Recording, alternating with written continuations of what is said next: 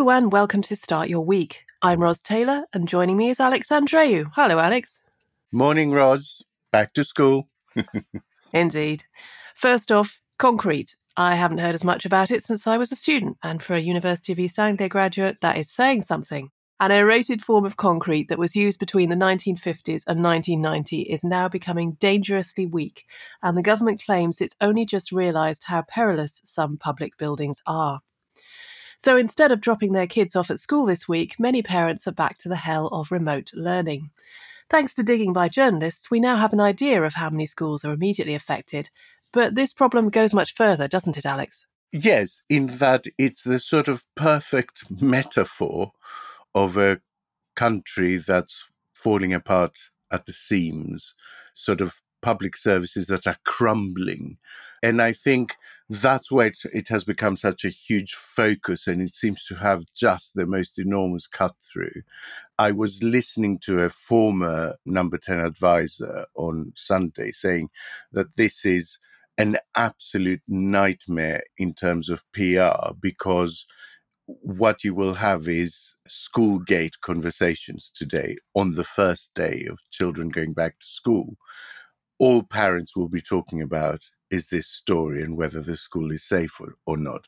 And that is the nightmare scenario for a government trying to sort of massage the issue because it runs away from them. It is right as a metaphor because it is a story of sort of national mismanagement, of underspending on public infrastructure, of cronyism, of the turmoil of Brexit, of a much wider issues about a factional party who has spent now several years purging enemies. You know, we've had 4 prime ministers and 7 education secretaries in 3 years. That isn't a coincidence. It isn't a coincidence that we see schools physically crumbling while no one is taking charge. You have an exhausted civil service, and instead of a government of leadership that includes all the talents, you're now literally scraping the bottom of the barrel to find loyalists, not people who are particularly able or have an aptitude or an interest in their particular area. I mean, look at what happened with Grant Shapps being appointed Defense Secretary. He hasn't really expressed any thoughts on the subject in the past, let alone shown an interest or an aptitude or a special knowledge in this area. But all that happens now is that you look to appoint people who are loyal to you as Prime Minister. And after this many changes of Prime Minister, that becomes quite a difficult exercise. So your options are so severely limited that you end up appointing people who really, it would take them 6 months to get their feet under the table and to understand the issues at a particular department, and they've been moved on 2 months later for someone else. And you're right about the salience of the issue. I mean, it does hark back to David Cameron complaining in 2008 that Labour hadn't fixed the roof while the sun was shining. And I mean, we're not even talking metaphors here. This is literally what didn't happen. Michael Gove, of course, cancelled the school rebuilding programme in 2010 when the coalition came to power. So how does austerity play into this? Hugely. And importantly, also, Nick Gibb was schools minister, who is still schools minister. I was really struck by an interview on the Today programme with Jonathan Slater, who used to be the former permanent secretary in the Department of Education until really very recently. And he gave a scathing interview. If they had identified this problem as far back, really, they knew about it for decades. They knew it was coming, as it were, but they discovered that particular kind of concrete was coming to the end of its life and beginning to crumble when a piece of concrete fell on someone in 2018, and then it became a huge issue. So this is not a new thing, right? It's been going on for 5 years.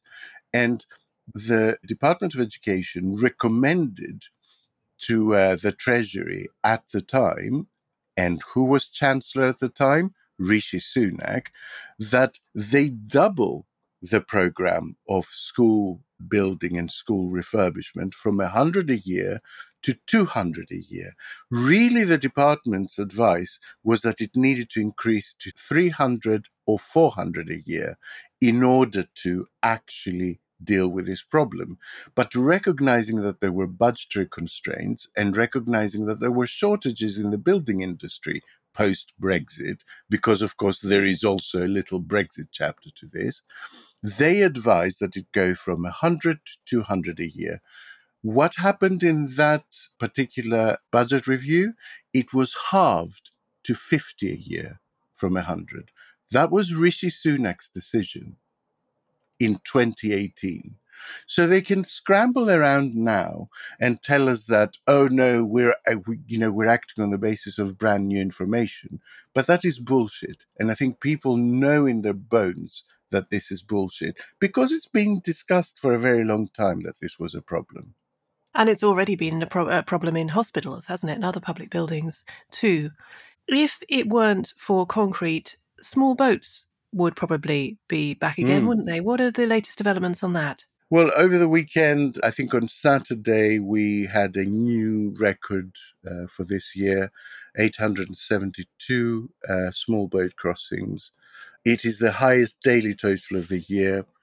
It gets sort of a lot of attention from the right-wing newspapers, as you would expect it to. And I think it really is quite stunning that on the last mini reshuffle that was caused by Defense Secretary Ben Wallace resigning, there wasn't even a sort of a whisper about moving Suella Braverman on. A Secretary of State who has failed on every conceivable level during the summer to almost farcical levels. This is the political equivalent of slapstick. And yet, there isn't even a whisper that she might be moved out of that department. Sunak will end up in a situation where there is a big segment of the public who loathe what they're doing with regard to this issue because they're being cruel and unreasonable and performatively punishing. And there will be another slice of their vote which is disgusted with them because they're incompetent, because, they have the prison barge sitting there and no one's on it at the moment, because they can't get the Rwanda scheme really quite literally off the ground at the moment. And so they're caught in this pincer movement where, having made this, having forced this to the top of the issues table for their voters, they now can't resolve it, and they look incompetent and stupid trying to. It really is a very toxic situation, and I think I would double down on my prediction that we will see a late spring, early summer election next year, not a winter election as everyone is predicting, because I think the issue of channel crossings will become so toxic, the government simply cannot afford another summer of them happening. I hope you're right about that. Of course, one of the other pledges is inflation. Jeremy Hunt was bullish about the economy yesterday, but he hinted that inflation might go back up again this month. The FT had a marmalade-dropping story last week investigating the absolutely wild price inflation at Pret. Since the pandemic, the cost of lunch there has pretty much doubled. Do you ever go to Pret, Alex? Sometimes, sometimes there's no other option. And yes, the price inflation is astonishing. The Pret sandwich issue, whenever I did go to Pret, I used to get their egg mayonnaise sandwich because I always considered them overpriced anyway. And their egg mayonnaise was actually the cheapest one you could get. And that has now more than doubled in price in the space of 2 years. So again, you get this gulf between people's lived experience and the rhetoric from government. Jeremy Hunt was touring studios yesterday, explaining how the fact that inflation was on target to become 5% by the end of the year meant he was putting money in people's pockets. I mean, how can we have a chancellor that doesn't understand how inflation works? An inflation rate of 5% is not putting money in people's pockets. Prices are still going up. They're just going up less slowly, but they're still going up by 5%, which is more than twice the government's target. So I think they will be caught in that gap between boosterism, between effectively telling everyone how brilliantly things are going, and people seeing in their real life crumbling public services, sky high prices, and their salary running out earlier and earlier each month.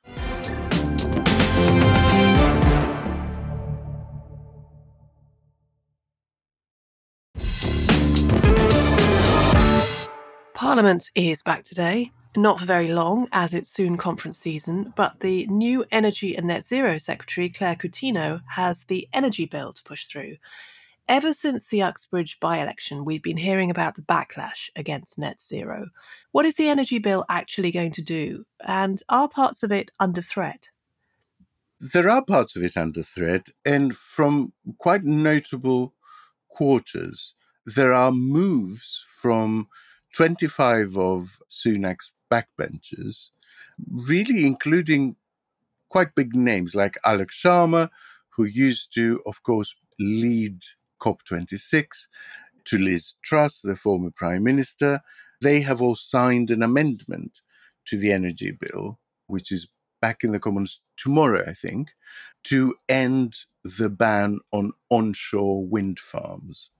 There is a Telegraph story that says the government might do some sort of deal to make a statement that they will change the planning rules that might allow that rebellion to sort of be quelled.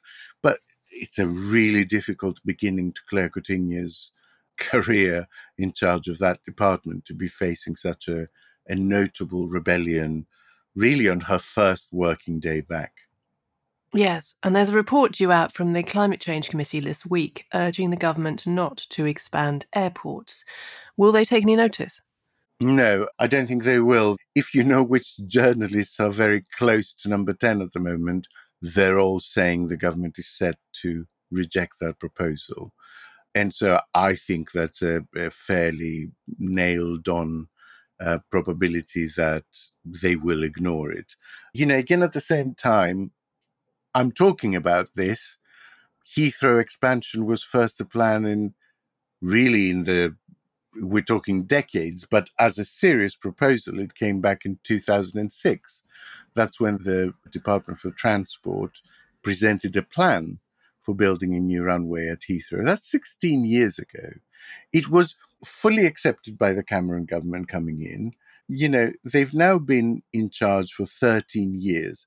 So commenting on Heathrow expansion, you know, by a government that hasn't done it in 30 years in power and will likely be out next year before they've even got planning out of the way. I mean, we might as well discuss sightings of the Sasquatch. I hear very well-sourced rumours of a Labour reshuffle today. What's your information about the moves? There are two schools, you know, and again, if you look at well-placed journalists with Labour sources, you actually can't really make out whether this will be a very mini thing that happens to accommodate some lateral changes and a few departmental changes that have happened because, you know, there's been a sort of reshuffle at government level of some departments. They've sort of split energy and given it to another department. They've taken some of digital away from DCMS and, you know, created a new department, I think, of innovation, technology and AI, something like that. I can't recall exactly what it's called.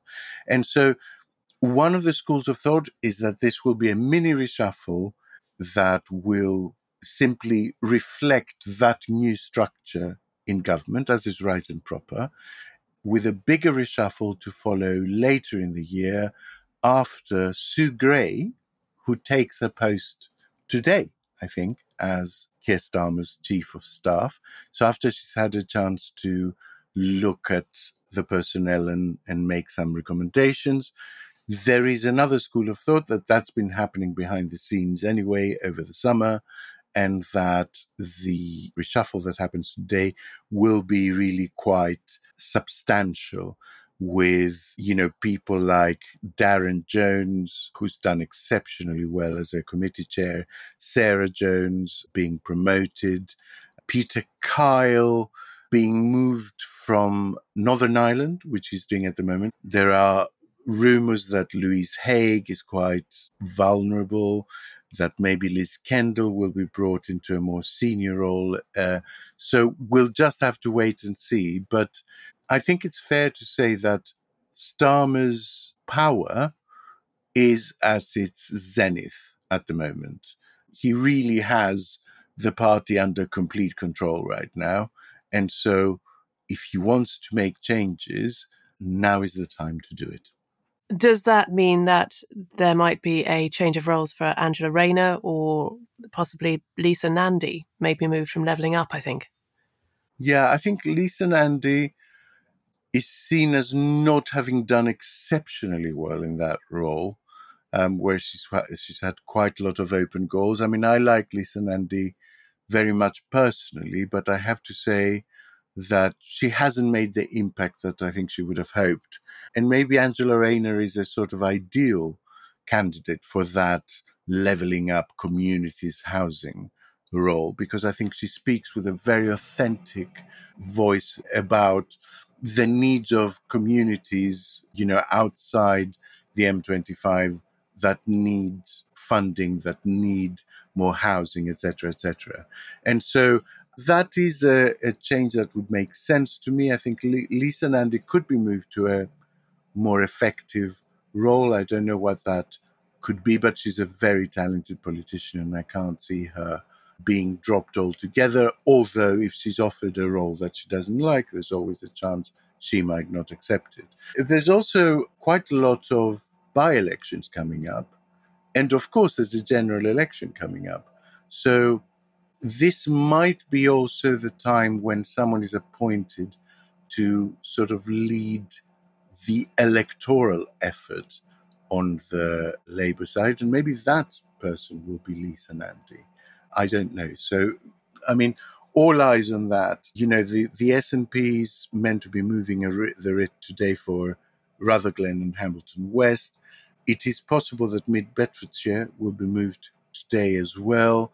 If not today, it will be in the next few days. So we are looking at by-elections in the sort of first to second week of October.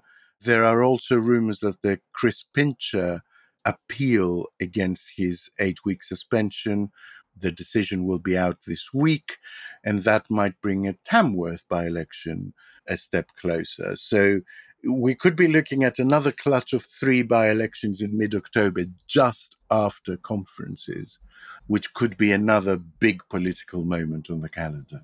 Well, Tamworth is often seen as a bellwether seat, isn't it?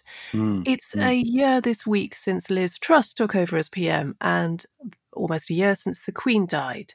And that means the King's been on the throne for a year. I've been looking up all the stuff that was said at the time about the end of an era for Britain. But has it really been the end of an era? I have no sense of the Carolingian era yet, and what Charles wants to achieve has achieved. I mean, Charles would be relieved that Truss only lasted 40 odd days. Can you imagine if that disaster had defined the start of his era? I think the crux of this period will be repair, which is very Charles, actually. Repair rather than replace. Recycle, yeah. Yeah, but it will take an election. It does feel as if the nation is ready for a new age now, and is being held back by the fact that Sunak hasn't quite finished interviewing for Silicon Valley positions yet. Yeah, I think there's a danger. There's a danger that what happened to Gordon Brown will begin to happen to Sunak. And to a much, much worse degree because Rishi Sunak is no Gordon Brown in terms of, ability, that he will start to be seen as a squatter. And once that narrative takes hold, once the public begin to demand an election specifically to oust the prime minister, it really spells disaster for an administration, I think. On Saturday, Rishi Sunak is travelling to India to the G20 summit. What's on their agenda? I mean, it will be once again Ukraine. And how could it not be dominated by Ukraine with Putin not attending? The White House is briefing that Joe Biden will try to have bilateral meetings with all the individual leaders about climate change. There's also a discussion about the World Bank doing more to fight global poverty. That will be an interesting one to see. But I think it will be like the last one, where they failed to sort of sign a joint declaration just because there was so much acrimony between the members over Ukraine. And really, it's all about trying to nudge people who are still friendly to Russia to be a bit more on the fence, and trying to nudge countries which are on the fence to get off the fence and come on the side of the West. So it will be, I'm afraid, Ukraine with different hues, but Ukraine wall to wall all the time. In Ukraine, Zelensky has sacked his defence minister. Why? I mean, Alexei Reznikov, he is the defense minister, but he wasn't appointed with the war in mind, as it were. He was already the defense minister when the large scale invasion of Ukraine happened last February. So you could be prone to overinterpret it or underinterpret it, but I think it is looked together with President Zelensky's statement, who said it's time for new approaches in the defense ministry. I think that Reznikov going is the first external sign we have seen that the spring offensive has not gone as well as I think both the Ukrainian government and the international community had expected. What else have you got your eye on internationally this week? Well, going back to Sunak in India, there's some interested briefings coming out of number 10. I mean, we wanted a trade deal. It became quite clear a couple of weeks ago we weren't going to get a quick one. So now number 10 is briefing. We didn't want a quick deal anyway. Lols.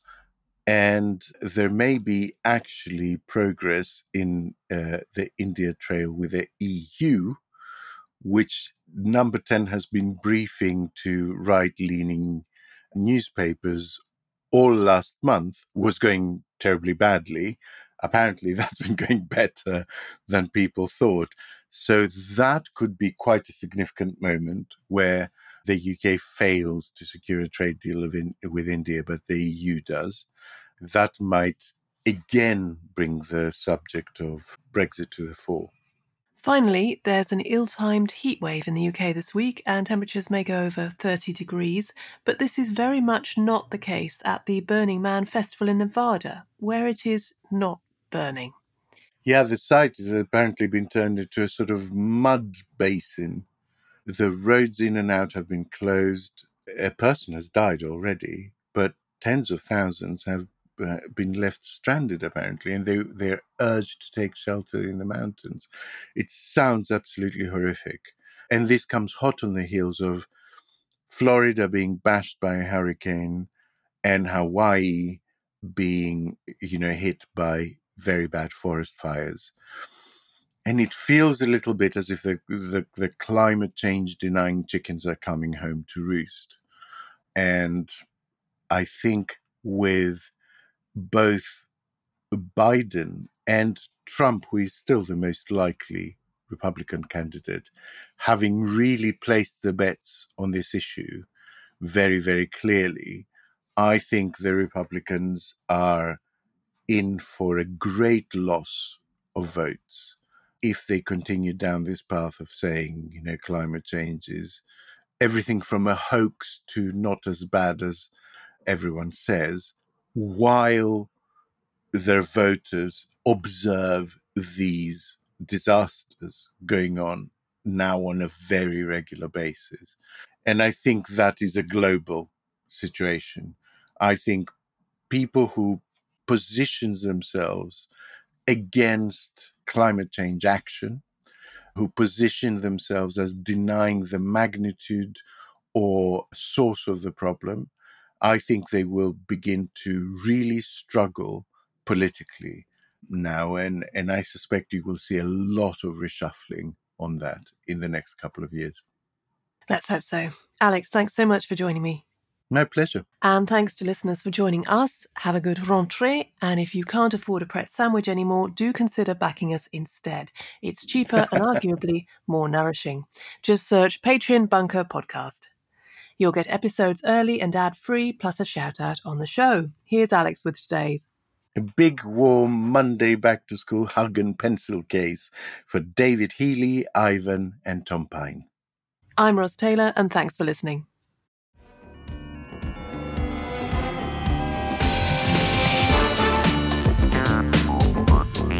Start Your Week from the Bunker was written and presented by Ros Taylor with Alex Andreou. The producer was Liam Tate, and the audio producer was me, Jade Bailey. The managing editor is Jacob Jarvis, and the group editor is Andrew Harrison, with music by Kenny Dickinson and artwork by James Parrott. Start Your Week from the Bunker is a Podmasters production.